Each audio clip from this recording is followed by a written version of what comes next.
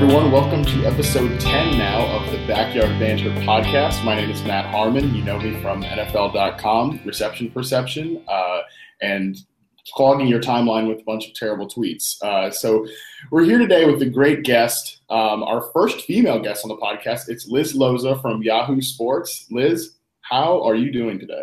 I am great. We just had a wonderful Easter weekend. Actually, Easter, I am not a particularly religious person, but Easter is my favorite holiday because spring is my favorite season. So it was a fantastic day of gathering organic jelly beans because I live in Los Angeles, so we can't use that Brock stuff.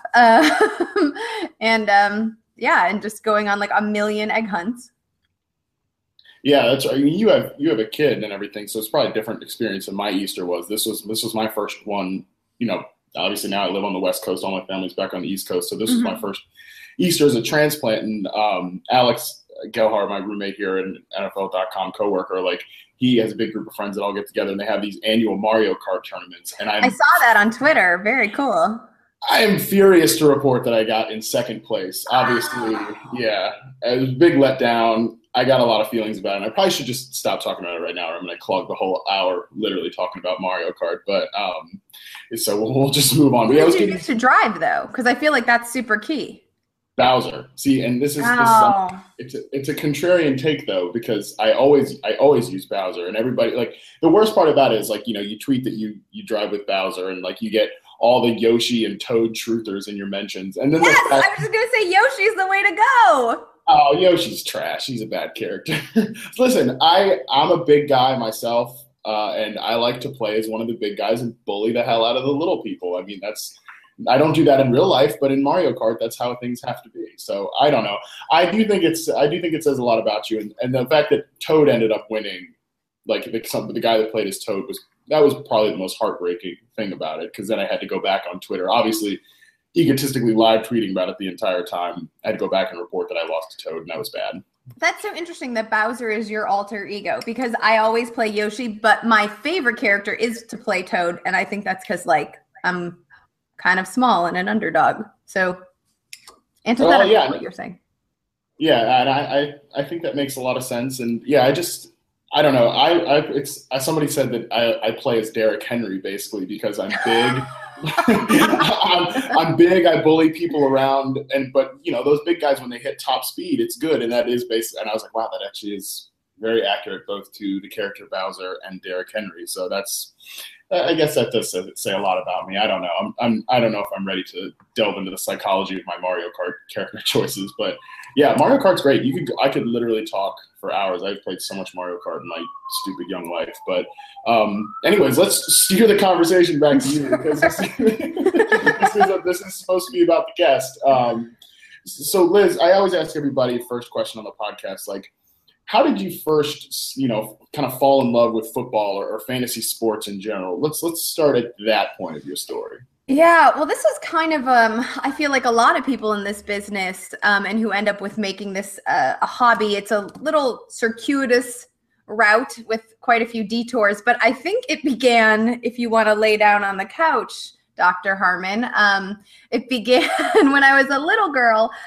So I was raised by a single mom, and my grandfather was my primary caregiver because my mom was out working, trying to put food on the table, and my grandfather was retired. So he was the guy who was in charge of everything from Halloween costumes to shuttling me to ice skating lessons and ballet recitals and all of it. And as a result, I was the only child. I learned everything that, if we're speaking in gender normative terms, which I try not to do, but is applicable in this case, I learned what a boy would learn. So I learned how to diagnose a faulty belt on a washing machine. I learned my first car, I learned how to drive stick shift. I know how to drive stick shift because there was a World War II vet who was teaching me about life.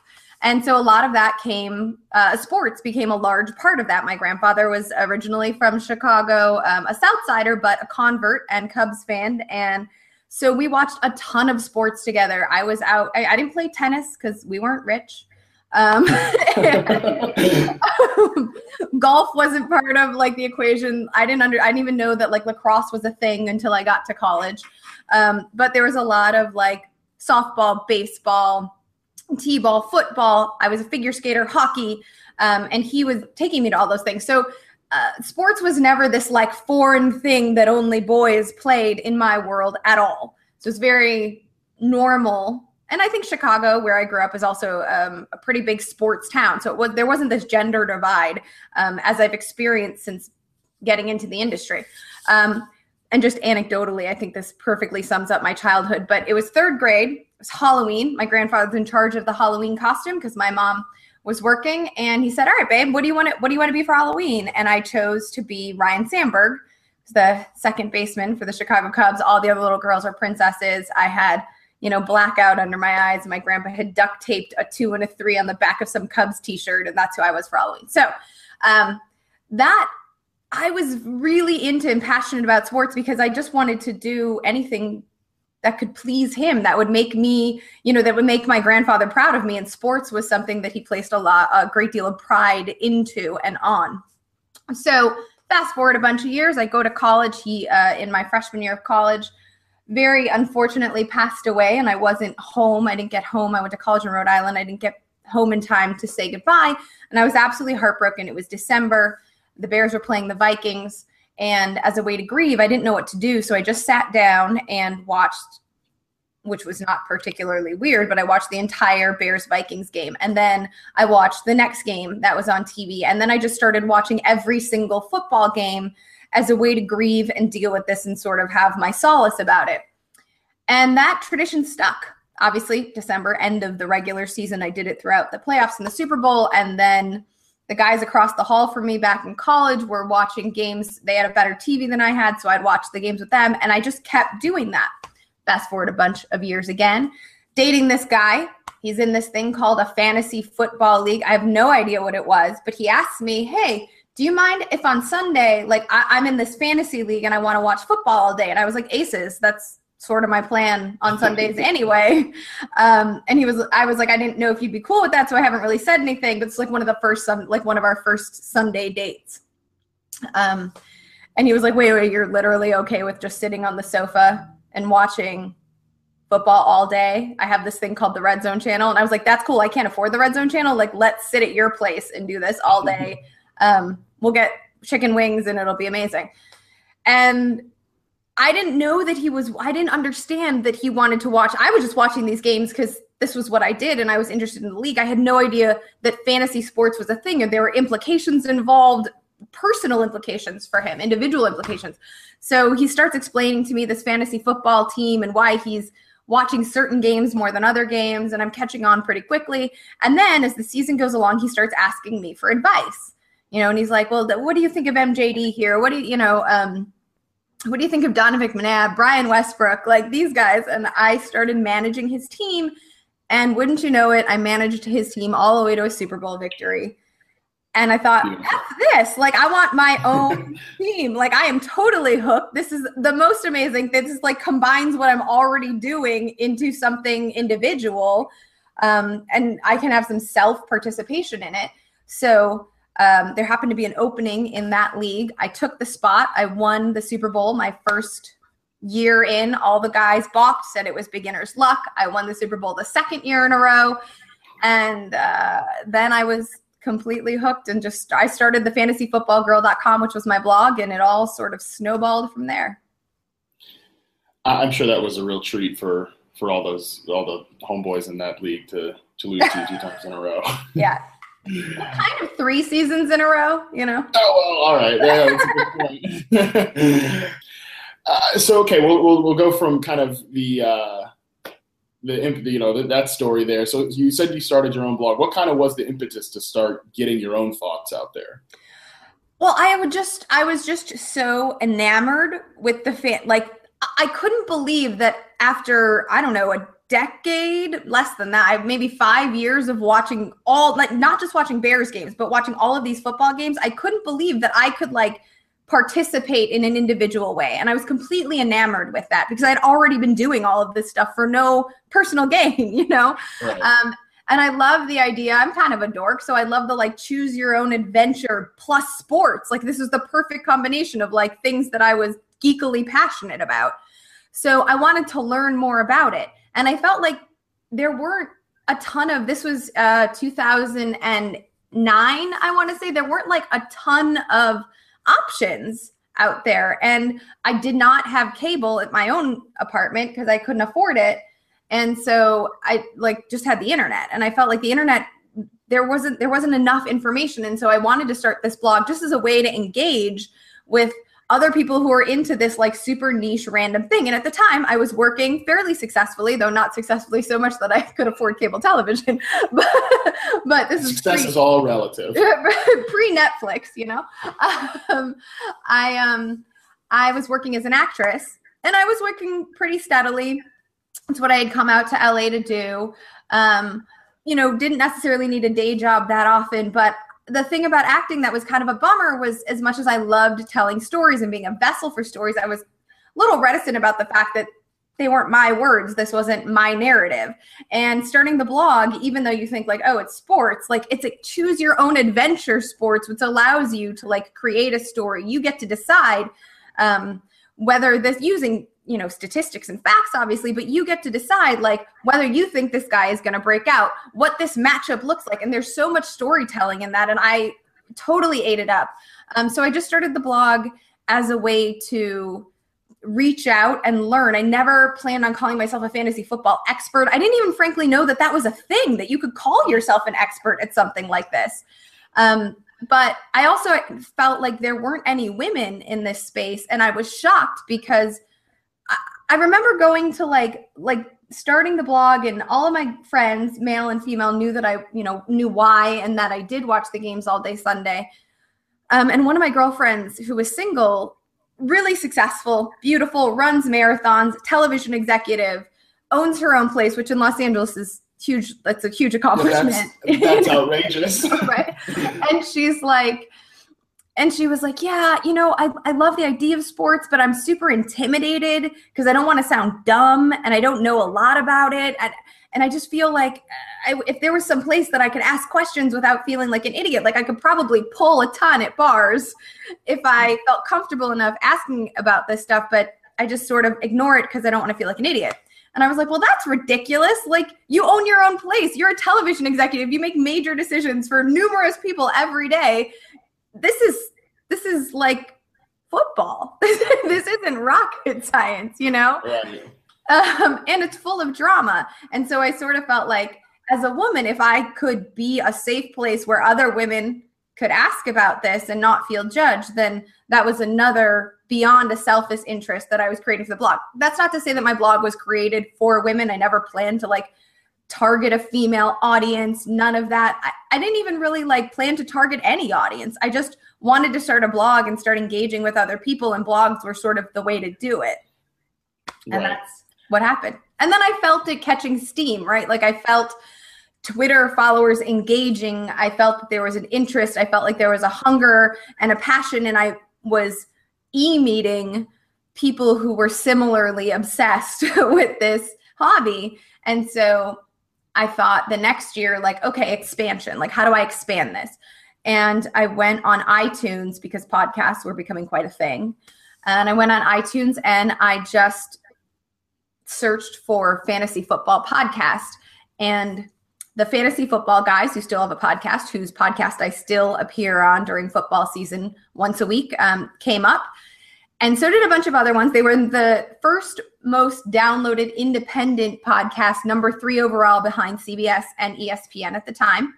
And so I reached out to them and a bunch of other people and basically wrote a query letter saying, love the show, lots of great information. You're 2 white dudes droning on about sports and it's kind of boring. And if you give me a shot, I could probably spice things up, or at least bring a different perspective. And all of the podcasts said no. Podcasts that I've now since been on. But all the podcasts said no, except for the fantasy football guys who said, yes, please, let's chat. That's awesome. And they gave me a shot.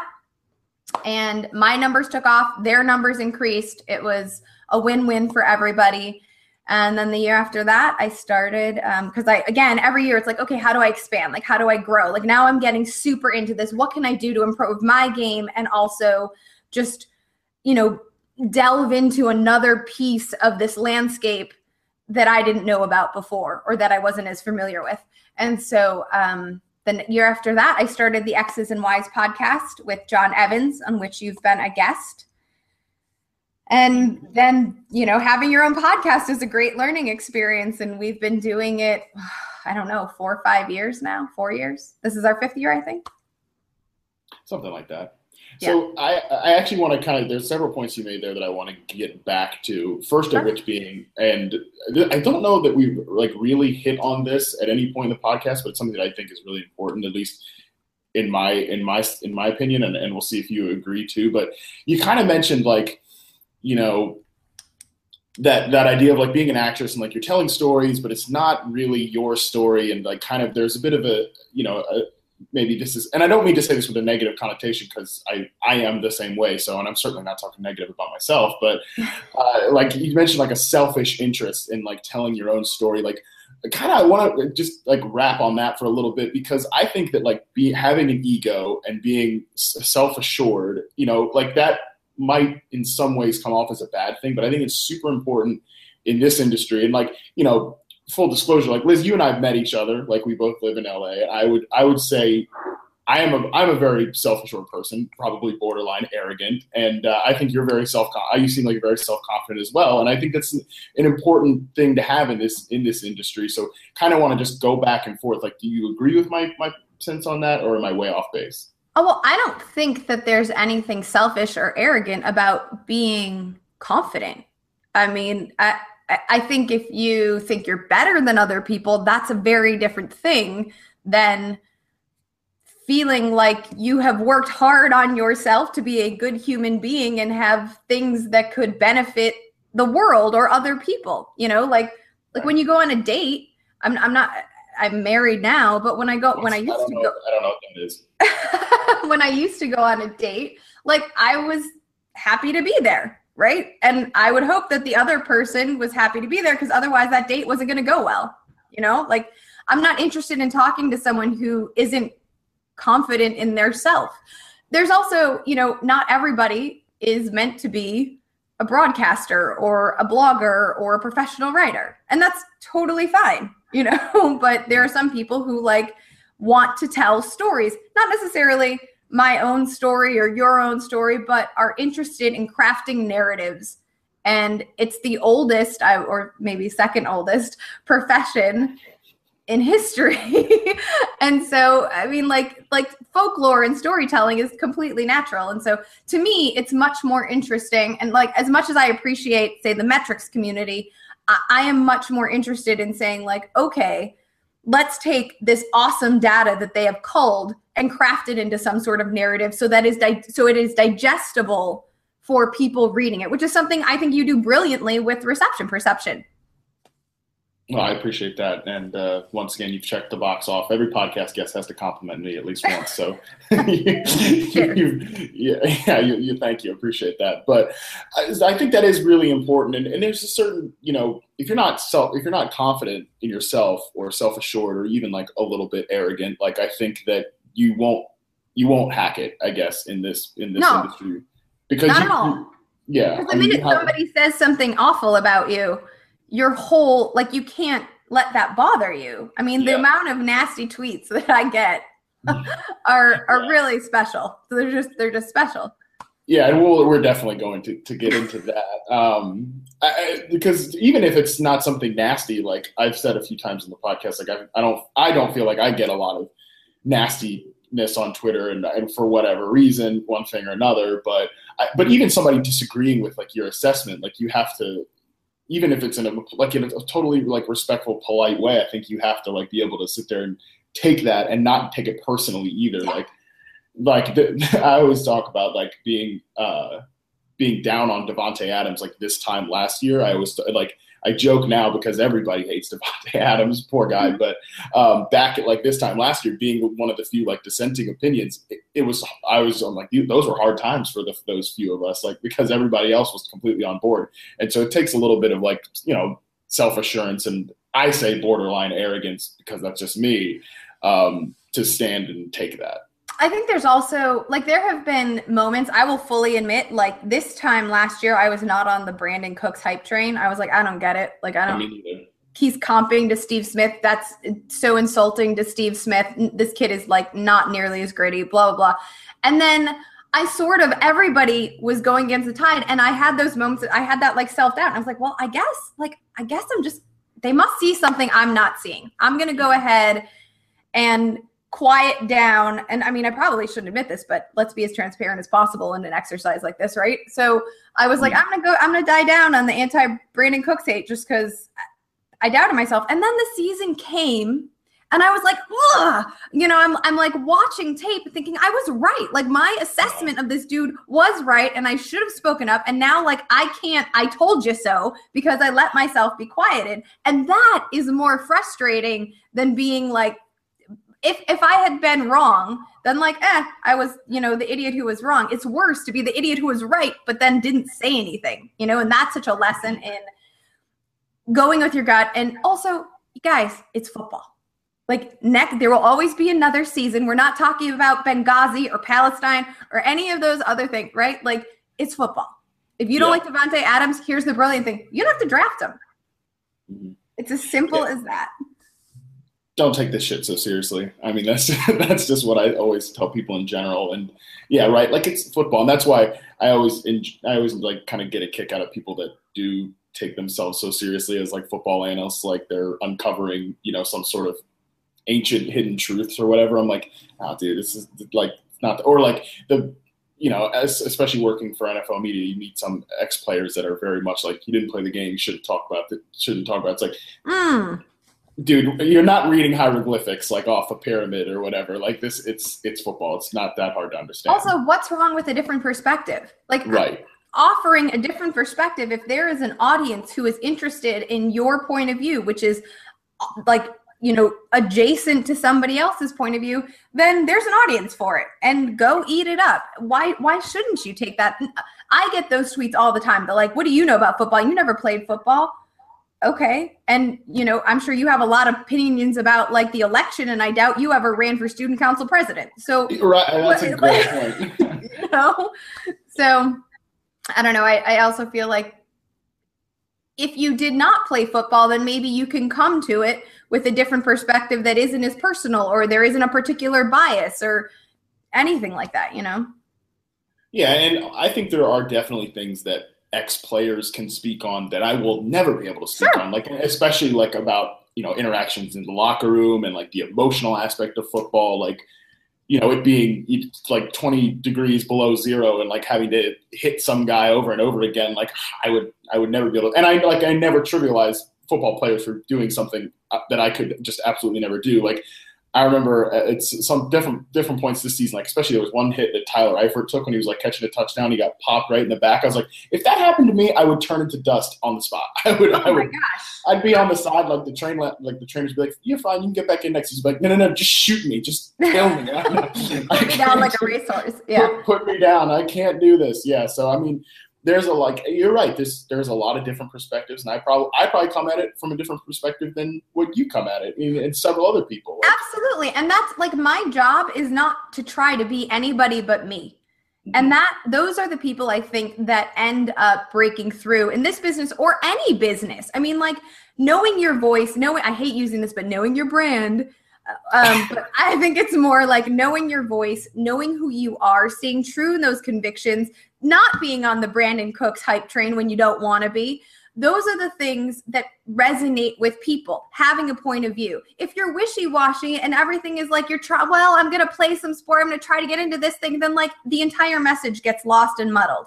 And it's not I think you and Matthew talked about this on your last podcast, and it was great. He talked about being a good communicator. And I think that part of being a good communicator is knowing who you are, being self-assured to your earlier point, and then being able to convey that. And knowing that it's okay if you're wrong, because you are going to be wrong in this business. You are not going to hit on every start sit. You're not going to hit on every prospect. At some point, there's going to be someone on your dynasty team who bottoms out. That's okay too. But doing the homework, coming up with a narrative, coming up with an idea, and knowing that it is your authentic self that is communicating it is what almost always resonates with at least some portion of the community on the other side. Yeah, absolutely. And I think Sigmund Bloom always says this, and it's about being right and wrong. He's like, you can be right half a season and wrong half a season. And I think Brandon Cooks is actually a really good example of that because, Sure. but yeah, I was not on board at all this time last year. And then the first 6 weeks, I'm marching down Twitter like, oh yeah, that's right, told you. But then has a good second half of the season. By the way, if you're not watching, I just did the most stupid looking move ever when I said that. But anyways, I imagined you wearing lederhosen while you were doing it. oh God, that is embarrassing. But anyways, yeah. So like, then he obviously like, and I think that a lot of it still like kind of proved the point on the player. Like the Saints, changed his role up. He wasn't like exclusively lining up as like their number one receiver all the time. Other options started to emerge to take away coverage, and then he starts breaking out. And then it's like, oh well, now Harmon, it looks like you were wrong, like because he's starting to produce. And I think that that's actually an interesting point because like how like you mentioned you take a lot of negativity on Twitter and like get into all that. Like how do you deal with like quote unquote being wrong? Well, I don't get negativity for being wrong. Right. I mean, like, that's not – I get just as many like, oh, why didn't you tell me that Arian Foster was going to blow out his Achilles this way? Well, because – he didn't tell me. Right. If I knew that, then I'd be a lot richer than if I was able to see the future, I promise you I'd be super wealthy, But most of the negativity I get is the why aren't you in the kitchen sort of nonsense. Right. Okay. Well, so we'll get into that then. Like, what is it like? Because this again, talk about a perspective I cannot speak on. Like, what is it like being a very successful female in like a incredibly male dominated industry? So again, I feel like this answer is a cop out, but it is if I'm being authentic. Like I could make up some, Gloria Steinem-esque answer, but the answer is because I grew up in a world and with a man who it wasn't weird to be in sports. Like this was my primary caregiver, and we did all of this boy stuff. I didn't know it was called boy stuff. I didn't know that there was a different, and frankly, nobody gave me slack about it growing up. Like it just wasn't a weird thing. So when I entered this space, I didn't really know that Neanderthals still roamed the earth. I was totally taken aback. And the guy who said, this is why isn't this woman in the kitchen? Because the answer is I can't flip and cook is why I'm not in the kitchen. Like you've clearly not tasted anything. I can make a hell of a drink. I'm a great bartender. That's from years of being a struggling actress. But I do not know how to cook anything. And so now, like they've also evolved those tweets. So there is some of that. The one that gets me the most upset, the one that I have the hardest time swallowing and just brushing off is the one who says that I'm like reading off of a prompter or that somebody's given me this information and I'm just not making my own analysis. That is the one that honestly infuriates me the most because there is nobody helping me. Do you know what I mean? And he would never look at you or Michael Fabiano or Brad Evans and say like, they're scripting his stuff. Ever, ever, ever. It would never even occur to that guy to accuse somebody of that. So they don't know that I am sitting in my hovel of a home office. Like before we logged on, I'm writing this draft series. So I've been watching Dak Prescott tape. Do you know how hard it is to get Dak Prescott tape? Like it's not like there's a ton of it that aren't just highlight reels because he broke every record that Mississippi State ever put forth. Like there's not a lot of like actual varied tape on Dak Prescott. But I never tweet a photo of myself with my notebook watching tape saying like, hey, just watching tape, IG family. Because that's like lame and takes too much time. So I would say that is the hardest one. Because it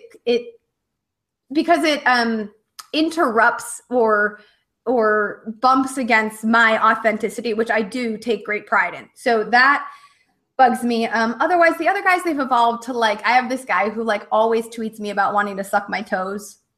That's the thing. Like every week there's like, girl, I want to suck your toes. Like, and I've given him that voice because of the way he types it out.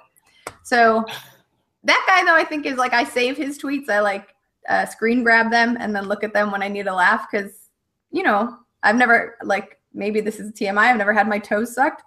Sounds sounds like something sounds like maybe in a mood that might be interesting. So I say so. I'm sure there are definitely people out there that enjoy that, and that's their thing. I've never participated in any sort of activity like any that. toe sucking for you, right? No. I've never given or received. Received toe sucks, yeah.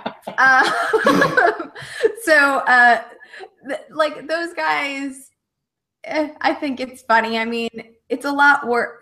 This is probably not the right answer, but the truth answer is like, is it undermining and demeaning? Absolutely. Should I have to put up with it? No. But at least they're like kind of favorable. You know, I would hate for somebody to be like, I would never want to suck your toes. You're disgusting. Like that's the worst tweet. So. Yeah, well, I mean, it is definitely like however you react to it, it's definitely a different experience. Like I can say that I have gotten 0 propositions for any sort of sexual activity in my mentions, which is like a little disappointing. Like, come on, there are ladies on Twitter. No, I'm kidding. But wow, that was bad. Anyways, this is when like my rawness as a host comes out. Is that like I'll comment on things I just said. So bear with me, people that are somehow listening to this podcast. But so I completely lost my train of thought there now. But like. It is interesting because it is a very different experience. It's something I'm not familiar with, and like it seems like it would be more difficult for me. But I think it does sound like you've kind of gotten used to it, or see like the kind of light in it. Is that the perspective you would want to give off to, like, if there was like an aspiring writer that was a female, like what would be the one thing that you would say, like, you have to do this, or you have to kind of approach it this way? Well, I think it's regardless of gender, you're always going to get bad tweets. Whatever, like, filter your bad tweets, your negative tweets, your demeaning tweets, whatever you want to say, like, whatever filter those come through, you can't pay those attention, right? It's like taking a test and getting like a 92% in a test and focusing on the 8% of the questions that you got wrong. You still got an A, but you can't just focus on the portion of the test that you like didn't ace, right? So think about all of the tweets. Like, yes, I get some not great tweets, but I also get a ton of awesome tweets. I get a wonderful, shocking amount of like accolades and engagement and thank yous. And that's the stuff that like makes me excited. That's the stuff that I thrive on. So I'm not even going to say I've had a dark moment. I can't say like in dark moments because I frankly haven't had them, and that's telling, right? So I look at the good stuff and I think like, awesome, this guy just tweeted me a picture of his fantasy football trophy because he's the champion this year and he's crediting me in part to having won that. That's awesome. Or a girl who's like, I tell this story, I had a grandmother not tweet me, but send me an email because she's a grandma. Who said she had found the X's and Y's podcast or my blog, and she had decided to listen to it because it was a woman and she lived far away from her grandson who was very interested in fantasy sports, and she used my content as a tool to learn and played with him the entire season. She didn't win. She didn't care about winning, but it was a way for she and her grandson to engage and better the relationship. I mean, and that like gives me chills. Like that's cool stuff. Like I care much more about hearing from this, 60-plus-year-old woman who is listening to my gibberish so that she can play fantasy football and have a relationship with her grandson who lives states away.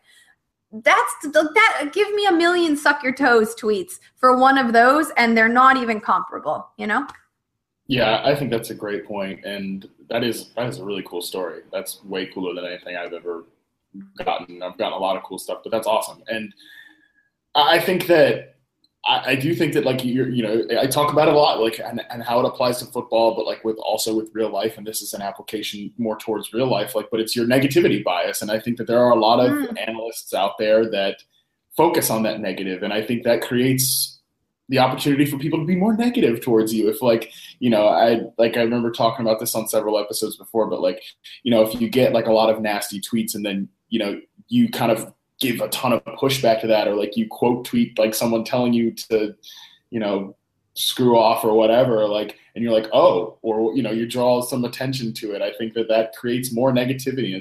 It just, you're right. Like that's my approach to it too, is just focus on like the overwhelmingly more positive interactions than focusing on like that, 8% negative or something like that, which is really, that's even being generous towards it. Well, sometimes I would say that like you have to pick and choose your battle. So if you're not someone who normally, retweets with the quote tweet your negative interactions, and then once, like there was a guy, I think it was mid-season. So, like week 10, week 11, like that's the grind of the season. That's like, oh my God.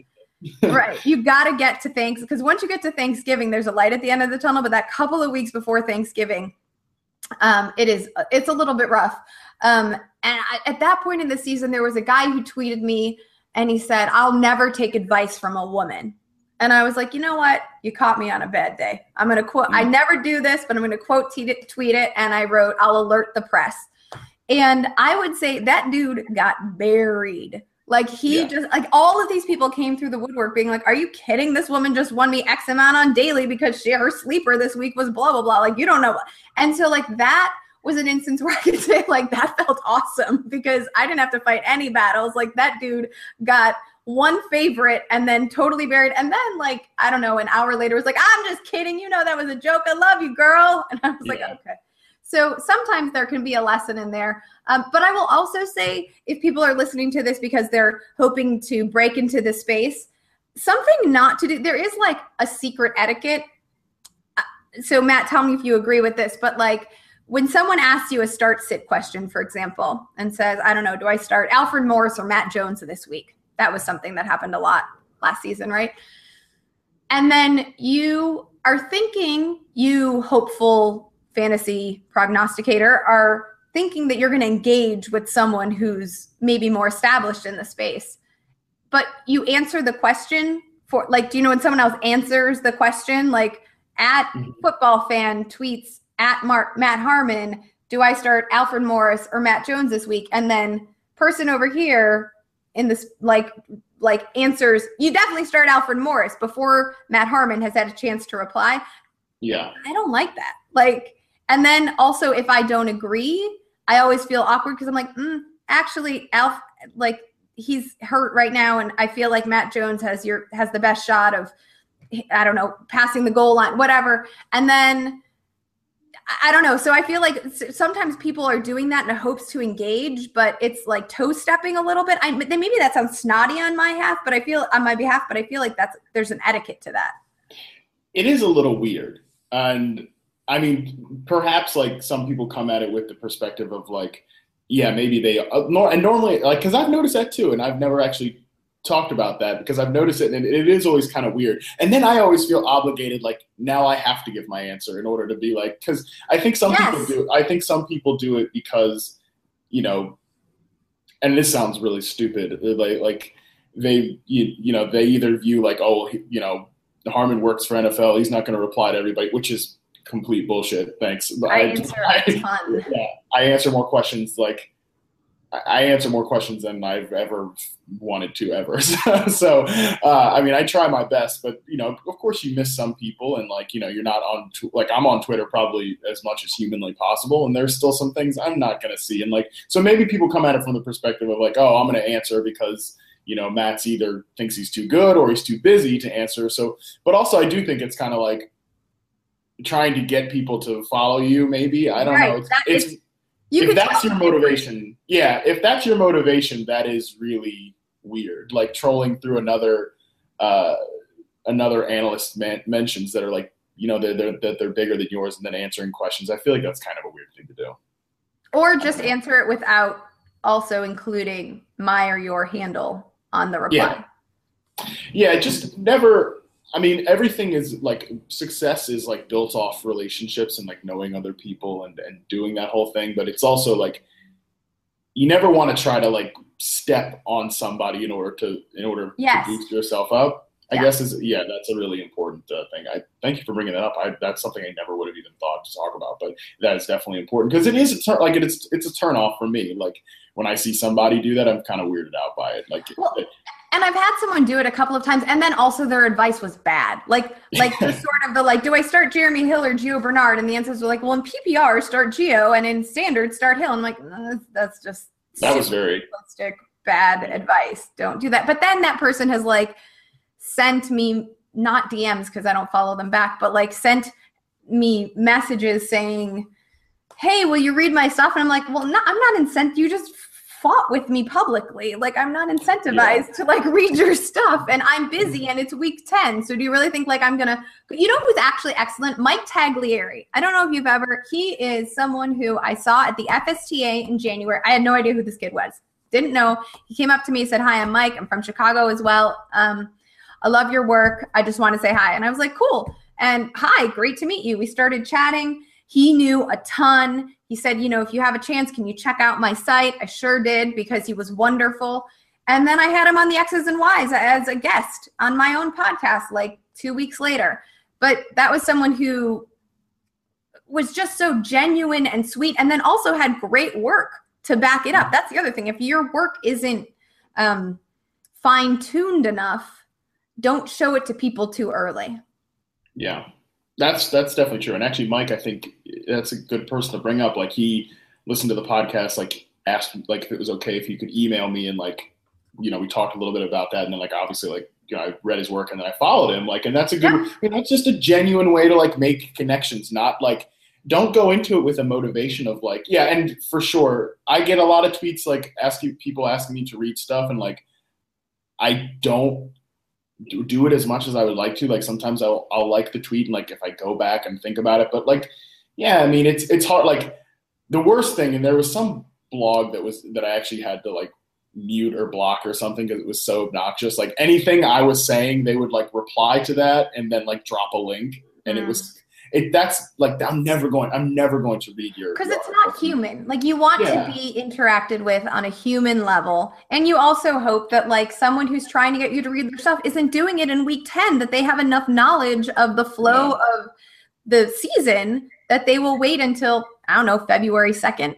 Yeah, the off season is a great time, and I definitely read more. Like, I just read more in general in the off season. Like, in season, I'm so focused on like grinding through my own content and stuff like that. So it's definitely important to try to build those relationships. And there are several, like, you know, there are several guys that I've met on Twitter that have, you know, even prior to this podcast, that have like asked for my help, and I've done my best. Like, especially if you email me, that's a better way to do it than to just like drop a link in a tweet or whatever. Like, I'm more likely to respond to it probably 2 weeks later, because that's just how I do things. But just don't go into the interaction like with an agenda. I mean, that's the worst. Like, I don't know. And I mean, and I say that from my own personal experience, not like that I'm trying to dictate how people should interact with me, but that's how I went when I was like 2 years ago, before I was anything. You know, I was just like, I just hope people like are, you know, I'm just trying to just talk to people, you know, trying to share my opinion. Same. You can feel when you're being networked with. Yes. And I don't like that, because I don't like to network. Like, I don't network as a person. Like, that's not what I'm good at. Like, I'm just good at just being me and just like talking to people. And if that turns into something like an opportunity where I've networked, that's fine. But yeah, no, I'm not a big connections maker, or, you know, I don't like, I'm not LinkedIn spokesman, I guess you would say. LinkedIn's terrible. I hate that website with a burning fiery passion. But anyway, so kind of circling back a little bit to your story here, Liz, how did you go from being like a part-time actress, blogger, doing your own podcast, and now like you work full-time for Yahoo? Like, how did that end up happening? So goodness. Well, so like I said, every year I would just expand whatever my content, like whether that meant a podcast. So, you know, guesting on a podcast, then having my own podcast. The year after that, I was like, you know what? I think I should do some video. I think video is like, vlogs were becoming a thing. And so I taught myself how to read off of a teleprompter, and just bought the app on my iPad. And there was this place in Texas that makes like jerry-rigged teleprompters for like $200. And so I put this thing up and would write my own copy, and started adding it to the fantasyfootballgirl.com. Twice a week I started doing these video segments. And then at that point, I felt like my presence in the space was growing enough that I also said yes to everything. Any podcast, no matter how bad, no matter how small, I said yes to everything. You want to come on my show, my awful I can't even hear half the audio show. I sure do, because it's practice. You always say yes to the meeting until you are too busy to say yes. Like, I will still say yes to almost everything unless I'm working at the time or have a time conflict. So I just did everything, and then slowly, like, SiriusXM started asking me to come on. Bob Harris of Football Diehards asked me to come on his show. Nando DeFino asked me to come on his show, and I was on Nando's show on SiriusXM, and Dr. Roto, who I adore, he is with Scout Fantasy. He heard me and reached out and said, "Oh my gosh, like, how do I not know you?" And I was like, I don't know. Like, I'm here, I'm existing. And he introduced me to people at Scout, and Scout gave me my first season-long job. And it was a grind, and I have never worked so long. And not because the assignments were so long, but because I just had never done it full time. Like, there's a learning curve, and it took me so much longer to crank out a 1,000-word article in the beginning than it does now. There's just a flow, and you're like honing a new muscle. And so I had that job, and then Yahoo approached me, and the timing was wonderful. And I have always played all of my fantasy football on Yahoo. I'd been friends with Andy Behrens for years. He had invited me into a Pro-Am league a couple of years before, and I'd done a couple of writing assignments through him on the site. So there's a familiarity there, and I'd been staying in touch with him. And so I'm in LA, and Yahoo is based here. So when they would fly in, we'd all have drinks together, or Andy, who's based in Chicago. Like, I mean, it was like that same relationship building, staying in touch, having it like we're friends. We are genuinely friends. So when we were in town, we'd see each other, and then, Yahoo is in a position to add someone, and I got the job, and I've been thrilled to be there. I work with the best people in the world. I mean, sorry, you don't work there too, because you were one great person. Offense taken. But I feel like I work with the best people in the world, and it's really been an astonishing dream come true. But I think it happened because I didn't stop creating my own content. I also wasn't necessarily looking. I can't say it wasn't a dream that come true, but I wasn't like, every move wasn't like calculated. I wasn't like, "Ooh, I'm going to write this article and so is going to see it." I was just saying yes to everything, and knowing that if my work was good and I was authentic, and the place that I was speaking from and storytelling from was organic, if I threw all of that out into the ether, somebody would recognize it and find it as interesting as I did.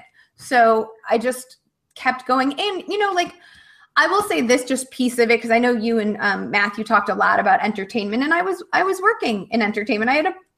After a while, I had a pilot for ABC, and have been on 24 and Scandal and a lot of television shows, and was doing pretty well. I was eventually able to afford cable television. And there was a moment that and at the same time was doing the blog stuff, but the blog stuff was more like hobbies, was more fun, was more because it was mine, and no one got to have an opinion about it, or nobody gave me notes on it. It was just for me. And I think that because it was just for me, it read really naturally. And there was an obvious joy in it. And there was a certain point that I had booked this little thing through NFL Media, and the NFL was hosting the Players Union, I think it's called. I don't know the official name of it, but they were hosting the NFLPA was hosting a it was called the Hollywood Boot Camp, the NFL Hollywood Boot Camp, and it was on the Universal lot, and it was for players who were maybe towards the end of their players looking to transition from the NFL into some other industry. And there were some who wanted to go into entertainment. Robert Townsend was the director of the whole thing, the mentor for it. And Derek Hagan was there, and Jarek Odrick was there. And I booked this little, because the Universal Studios is 15 minutes from my house. I booked this little featurette. I made this deal. I got the credentials and I said, okay, like I'm going to interview these people and I'm going to do this and it'll be great. And the NFL was thrilled with it. I happened to be 6 months pregnant at the time. Oh, wow. My son is 2 months old. So you say, oh, wow. So this is interesting. Okay. So I was 6 months pregnant time. It didn't occur. Like I felt great. I was working out. I was clearly pregnant, but that didn't affect who I was or my neck up abilities or frankly, my neck down abilities. Right. And the players loved that I was pregnant. They loved that I was having a boy. They loved that I was talking X's and O's with them and talking about the entertainment industry, which they like aspired to be in. And the whole thing was a wonderful, wonderful experience. They asked if they could like touch my tummy and feel the baby kick and the whole thing. The very next day, like less than 24 hours later, I was going in to test for a giant pilot for a network. And I had already booked a pilot on this network, though the pilot didn't go. And I'd booked the pilot the year before. And we had gotten very close to going and it was a wonderful experience, but at last we didn't go and that was pretty heartbreaking. But anyway, a year later, I'm testing for another pilot. They're down to like the last 3 people for this role. My manager has told all of these people that I'm pregnant. They hired me a year ago, so they know what I look like, not pregnant. And I walk in and one of the suits says, oh, you're pregnant. And I was like, yeah, 6 months. I'm pretty pregnant. And they were like, huh. And I was like, is that a problem? Well, it's an obstacle. Oh, geez. Okay. So I then did my audition, which was not fantastic at that point because I was so mad. And I was like, are you kidding me? Like, we've been through all of this. I'm finally here. I'm testing. The casting director knows that I'm pregnant. My manager has communicated to everyone that I'm pregnant. My due date is this. We're not going to shoot until like, it's not an issue. And I left that and thought about these 2 antithetical experiences that occurred 24 hours apart and how the football experience was wonderful and inviting and nobody gave a crap that I was like I was a human being. And the entertainment one was so just a completely paradoxical to that. And so I thought like, I'm tired of trying to be a member of a club that is lukewarm about having me. And I think that was the instance that I was like, screw this. I don't even want to do this anymore. And I just, at 6 months pregnant, which it would be weird, you'd think, because like I'm a woman in this male dominant space. And it was 6 months pregnant that I was like, I'm all in on football. I can't deal with this. I would rather hang out with a bunch of like NFL professional athletes than like snooty television executives who have a problem with me growing a child in me. So that was I think my light bulb moment to focus on. Football. That's a really good story, and like it's pretty crazy that the 2 like were completely different in responding that way, and like about one was on Tuesday, one was on Wednesday, you know. Yeah, sometimes life really does, and I mean this has definitely been my experience. Like, you know, like you put good things out into the universe, and like like the universe will communicate back to you, like, you know, and whether that is, you know, whatever your faith or belief system is, like, you know, you can apply it to that as well. Like, I think that that's just the way life goes. And that is a really good illustration of that. Like, I know sometimes like things like just become clear in a moment that you wouldn't expect it just happens. And I know that's just the way it's been for me. And kind of interestingly, in your experience, that seems like it's a little bit different from mine and others that have been on the podcast so far. Like, it seems like things just kind of like, you know, people approached you or like things kind of like that's sort of it's a little bit different from what other people have communicated. So that's interesting too, that like sometimes things just happen. Well, I also think that knowing when, like, you have to ride the horse in the direction it's going. Yeah. And that is some of the best career advice. I was so busy pounding the pavement in acting, trying to get these people to like trying to get to the next level, to get this engine to turn over. And in the meantime, I wasn't taking note of all of the good stuff that was occurring in the football space. And, you know, it also took like me having to switch gears and then say like, okay, I'm going to take all of my knowledge of entertainment and put it towards football, and then effectively network and write these articles on a real regular basis. And when free agency hits, make sure that my independent blog take is on time with the 4-letter networks and Yahoos, so that it doesn't come too late after. Like, I have to make this my priority. And I think that's really tough if you have a day job, but you have to, like, if you're an independent entity just starting out, you have to make sure that your timeline, that your free agency article isn't posting now because it's over. Right. Yeah. Right? Like you have got to be clear your schedule. Don't work your shift. I don't take night school, whatever that day. And on Wednesday, when everyone else is sitting by their computers, when you and me and everybody else in the industry who's getting paid to do it is sitting by their computer waiting to hear whether, I don't know, Jimmy Graham goes to Seattle, whatever happens, you know, like you got to be there to react immediately because that's how you're going to get noticed. If you just write what everybody else has written in a regurgitated way, you're going to get looked over. Yeah, I think that's absolutely true. Like, I think when I first decided, like, okay, maybe I'm actually going to try to make this like my job. Maybe like I have that goal, like just the original thought.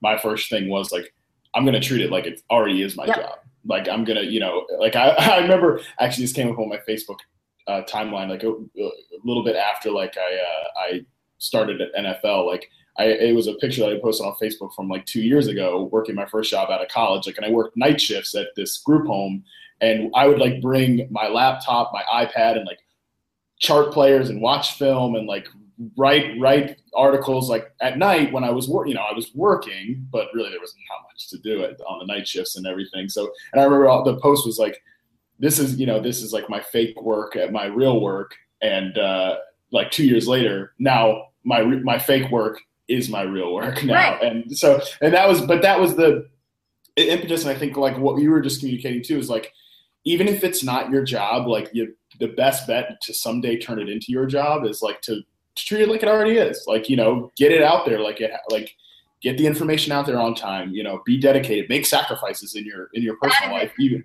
Yeah. Make huge sacrifices. Don't think you're owed them. And I mean, I remember after my son was born June 27, 2013. Football season started immediately, immediately thereafter. And I did radio spots on Sirius XM, had to pull over on the 405 because he was screaming and I had to nurse while live on radio. That was my experience. Like I also wasn't ashamed of it. I remember doing so many podcasts with like bouncing on a ball with him in front of me and my finger in like a pacifier, like hoping that he wouldn't cry and do it, but still saying yes to everything. Would I have liked to been like, hey, I have like a 6-week-old. I can't really do this. But I did it. Like, and also I wasn't like, don't be ashamed of the fact that you're at some night job at a group home and you've got your gear with you. Don't be ashamed of the fact that like you've got a toddler running around. Like that is your experience. And if anything, it makes it much more relatable and interesting and rich to the audience that you're like, don't hide it. Be honest about the fact that like you are making sacrifices, because that is 1,000 times more relatable to people listening than you like being in some glistening, perfect studio audience that smells like, you know, new furniture. Like that's not at all relatable. So just be who you are and don't have any like shame in it. Just make those sacrifices, be honest about the sacrifices you're making. And I promise it'll resonate. I can't tell you how many times I've just been like, well, this is what I have to, like, this is how my life is. So this is what I'm going to do. But I know that my work and my analysis is on point. So if there's a kid crying behind it, you just have to deal with it. I'm not going to be ashamed of it, you know? Yeah, absolutely. And like sharing that through your, you know, on Twitter, or, you know, in podcasts or something like that, like it definitely makes you more relatable. And like people want to relate to analysts. Like they don't like, and I could, you know, I'm not going to name any names, but there are plenty of people out there that like come from their ivory tower and like, you know, and it's disgusting and it's not relatable. And like, they might be successful and they might hold a job in the industry for a long time, but you build a much better relationship with your audience. And that also like, it ingratiates you positively. And like, then you won't get so much negativity when you don't come off. Like if you miss on something, you know, you get a wrong call, people won't be such an ass to you, like, because, you know, you're relatable and sharing that struggle, it's just real. Like just be a real person. There's a difference between sharing your struggle and making excuses. But if you're still doing the work and your work is, you know, textured in some way because of your circumstances, that's cool. Don't make excuses. Oh my God, I'm so tired and I've got a sinus infection and it's week 7. Nobody cares about that. Like you have a dream job. Stop whining. Yeah. Definitely nobody cares. And I think I joked about that with Franchise 2 podcasts ago that like some of the things that like I find myself complaining about my job now, like, you know, because it's a job, like you're going to complain about your job, even if it is your dream job. Like I like to, like if Matt Harmon was, I'll just say this again, I said it on that podcast, but if like Matt Harmon today was to complain to Matt Harmon 2 years ago about his current job problems, like I would slap myself in the face. But I kind of, one thing you did mention there, and like I just kind of want to circle back to it, was like just to tell a little story about myself. Like when you said like don't be ashamed of like, you know, have like all the effort, and like sometimes what people will not understand, like people in your personal life aren't going to understand it. Like one of my good friend at the time, when I was like one of my only good friends that was living in the same place as me during that time when I had that night job, like I could, like he was, you know, always like, yeah, dude, backyard banter, that's real cool, like you're doing your website thing. But you can always tell like people are like, why don't you just come out tonight? Like, why don't you just like, you do this, you're not writing this article for anybody. Like, you know, why don't you just come out and like get drunk with us tonight or whatever? And I turned down plenty of opportunities to be social like that in order to make those sacrifices. And it was really funny because I ended up to like, when I got my job at NFL, he was one of the first people I told, and he's like, damn, dude, I never expected you to actually make it work. But that happens. And so it feels good when you come back around and like, you make those sacrifices. Like ultimately, I promise it will eventually be worth it. But Liz, this has been great. I always kind of give the guests like one last opportunity before we get out of here to like take the floor before I yank it out from under you. If there's any other things you want to kind of convey to the audience, like and to aspiring writers or anybody listening, you know, floor is yours. I mean, I would just want to say again, I think something that we didn't fully hit on, just talked in passing, was the idea that you have to ride the horse in the direction it's going. And so if there are things that you are, if fantasy sports is like the dream you told yourself when you were a 14-year-old boy, but like maybe you have this chess business that's like really like, it's okay if this ends up being a hobby and not your career. Also, if you feel like, Matt, you talked about how it potentially saved your life. And I am so much happier now not being, and I get told all the time, like, I can't believe that you were on a pilot. Like, you were so close to being on like an ABC sitcom. Like, why would you give that up? Because it stopped making me happy, because the work I was doing wasn't joyful, and that was reflecting in my bookings. If I'm being totally honest, like, I'm not going to blame the industry. I'm not jaded on the entertainment industry. My work wasn't joyful because I was so done with the rat race, right? My work in football is joyful, and it remains joyful, and I am so much happier. Am I as famous, in quote? Do I make as much money? All of that is like questionable, but I am happy.